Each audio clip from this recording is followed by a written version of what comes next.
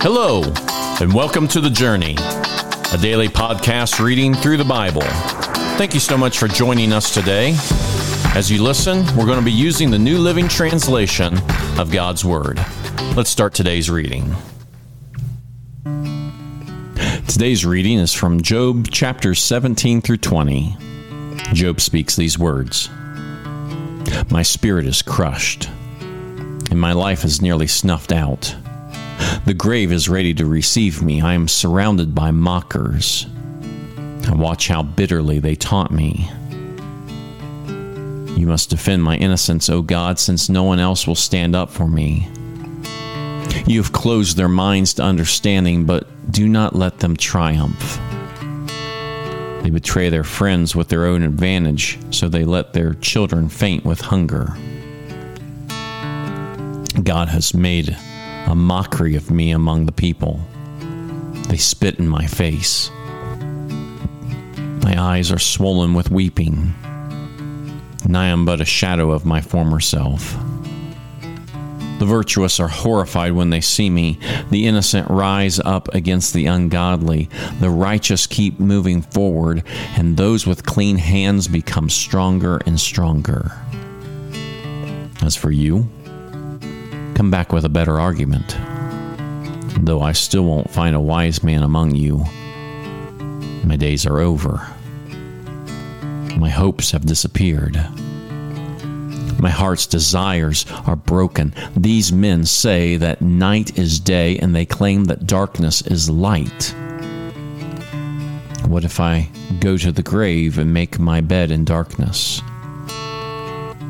What if I call the grave my father and the maggot my mother or sister? Where then is my hope? Can anyone find it? No. My hope will go down with me to the grave. We will rest together in the dust. Then Bildad the Shuhite replied, How long before you stop talking? Speak sense if you want us to answer. Do you think that we are mere animals? Do you think that we are stupid? You may tear out your hair in anger, but will that destroy the earth? Will it make the rocks tremble? Surely the light of the wicked will be snuffed out. The sparks of their fire will not glow. The light in their tent will grow dark. The lamp hanging above them will be quenched.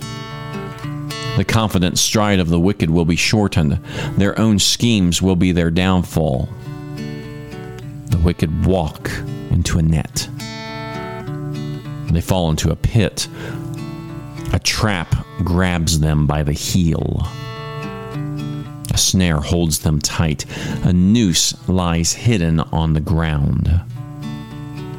A rope is stretched across their path. Terrors surround the wicked and trouble them at every step. Hunger depletes their strength, and calamity waits for them to stumble. Disease eats their skin. Death devours their limbs. They are torn from the security of their homes, and they are brought down to the king of terrors. The homes of the wicked will burn down. Burning sulfur rains on their houses. Their roots will dry up and their branches will wither. All memory of their existence will fade from the earth. No one will remember their names.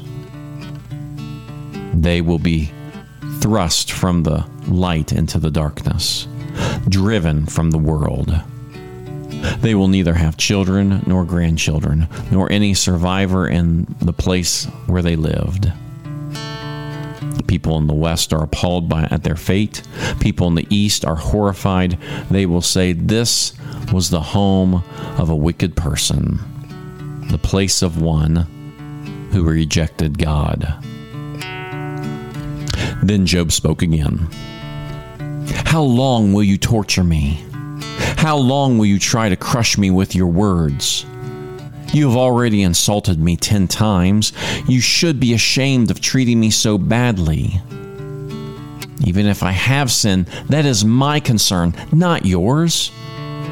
You think that you are better than I am, using my humiliation as evidence of my sin. But it is God who has wronged me, capturing me in his net. I cry out, help, but no one helps me. I protest, but there is no justice. God has blocked my way so that I cannot move. He has plunged my path into darkness. He has stripped me of my honor. He has removed the crown from my head. He has demolished me on every side, and I am finished. He has uprooted my hope like a fallen tree. His fury burns against me. He counts me as his enemy. His troops advance. They build up roads to attack me. They camp all around my tent. My relatives stay far away, and my friends have turned against me. My family is gone, and my close friends have forgotten me. My servants and maids consider me a stranger. I am like a foreigner to them. When I call my servant, he doesn't come. I have to plead with him. My breath is repulsive to my wife. I am rejected by my own family. Even young children despise me. When I stand to speak, they turn their backs to me. My close friends detest me. Those I loved have turned against me. I've been reduced to skin and bones and have escaped death by the skin of my teeth. Have mercy on me, my friends. Have mercy. For the hand of God has struck me. Must you persecute me like God does? Have you chewed me up enough? Oh, that my words could be recorded. Oh, that they could be inscribed in a monument, carved with an iron chisel and filled with lead, engraved forever in a rock. But as for me, I know that my Redeemer lives, and that he will stand upon the earth at last. And after my body has decayed, yet in my body I will see God. I'll see him for myself. Yes, I will see him with my own eyes, and I am overwhelmed at the thought. How dare you go on persecuting me, saying, it's his own fault. You should fear punishment yourselves, for your attitude deserves punishment. Then you will know that there is indeed a judgment. Then Zophar the Naamathite replied, I must reply because I am greatly distressed, and I've had to endure your insults. But now my spirit prompts me to reply. Don't you realize that from the beginning of time, ever since people were first placed on the earth, the triumph of the wicked has been short-lived, and the joy of the godless has been only temporary? Though the pride of the godless reaches to the heavens, and their heads touch the clouds, yet they will vanish forever, thrown away like their own dung. Those who knew them will ask, where are they? They will fade like a dream and not be found. They will vanish like a vision in the night. Those who once saw them will see them no more. Their families will never see them again. Their children will beg from the poor, for they must give back their stolen riches. Though they are young, their bones will lie in the dust. They enjoyed the sweet taste of wickedness. Letting it melt under their tongue, they savored it, holding it long in their mouths. But suddenly the food in their bellies turned sour. A poisonous venom in their stomach. They will vomit the wealth they swallowed. God won't let them keep it down. They will suck the poison of cobras. The viper will kill them.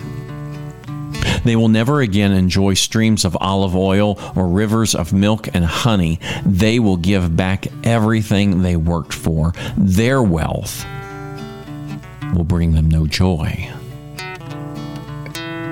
For they oppressed the poor and left them destitute. They foreclosed on their homes. They were always greedy and never satisfied. Nothing remains of all of the things that they dreamed about. Nothing is left after they finish gorging themselves. Therefore, their prosperity will not endure.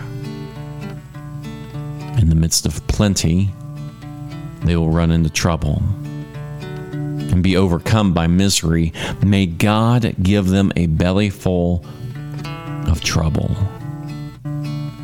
May God rain down his anger upon them.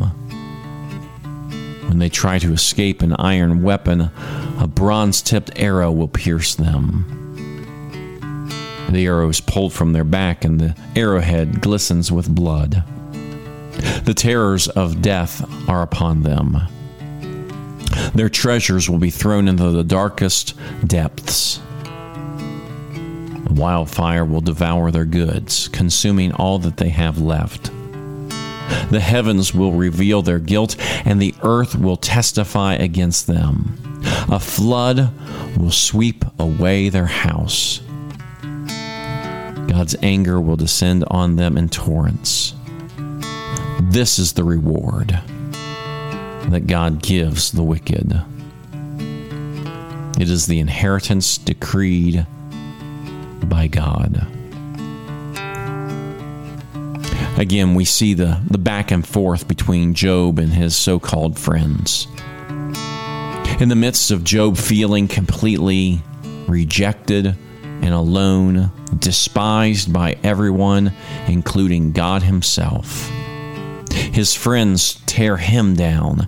And yet, in the midst of it, Job says that he knows that his Redeemer lives. He knows that his Redeemer lives. When we read the book of Job, we can be overwhelmed by discouragement. And yet through it all, we can be reminded that our Redeemer lives. God reigns supreme. And yes, the wickedness might feel like it is overwhelming us and is tearing us down, and yet our Redeemer lives.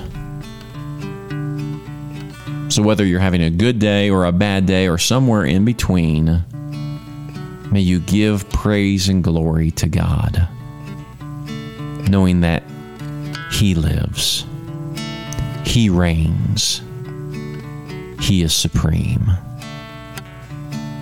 We may be torn down, but we will not be crushed.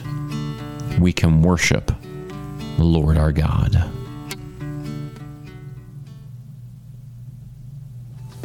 Thank you again for joining us for the journey. Please be sure to share this podcast. Today's reading was from the New Living Translation of the Holy Bible and used with permission. Have a blessed day, and we hope that you'll join us again tomorrow.